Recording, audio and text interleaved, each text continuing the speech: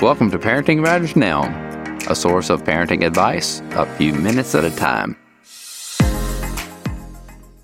Are you killing your children's creativity?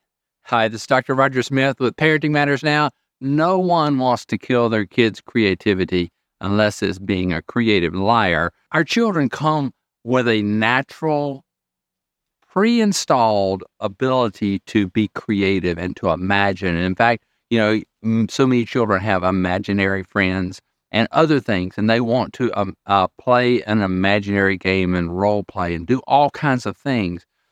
There's a famous educator. He's internationally known, and he speaks on educational topics. His name is Sir Ken Robinson, and he says this: we are educating people out of their creative capacities. And he talks a lot about the fact that our formal education process in many ways restricts a person's creative juices, and that there's only one right answer, and that there are a lot of things that are just very rigid and concrete. And there are things that we can do to help our children maintain their ability to be creative. And there are some things that we can do in our homes. Sir Ken Robinson went on to say things like this: creativity is as important as literacy, and that we should treat it with the same status. That's a very powerful statement, that the creative juices your child has is vitally important. In fact, creativity is what allows us to find solutions. And we've got problems in our world. We need creative people. And your children need to be able to foster that creative capacity that they have. And so things that you can do in your home, having a dress-up trunk where there's all kinds of different articles of clothing and hats and shoes and purses and capes and all kinds of things, masks and stuff, to where they can pop open the trunk and put on a new person.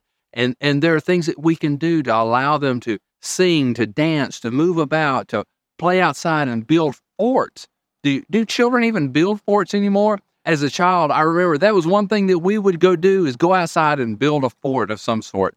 But you, as the parent, can help your child continue to be creative by encouraging those things, making those things available, like a dress-up trunk, or things outside that they can build with, scraps of wood and little hammers and nails and different things, and let them do things to take ideas that are in their head and try to produce them.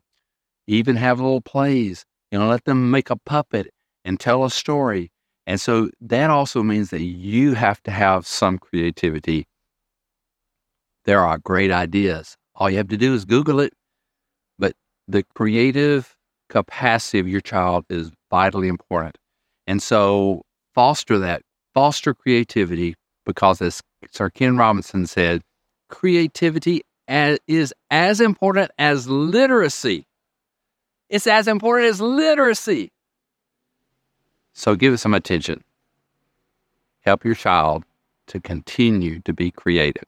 This is Dr. Roger Smith with Parenting Matters Now. If you find the advice here helpful, I encourage you to get my book, Parenting with Influence, by visiting rogersmithmd.com. Subscribe to Parenting Matters Now for more advice, or go to rogersmithmd.com to search for more topics.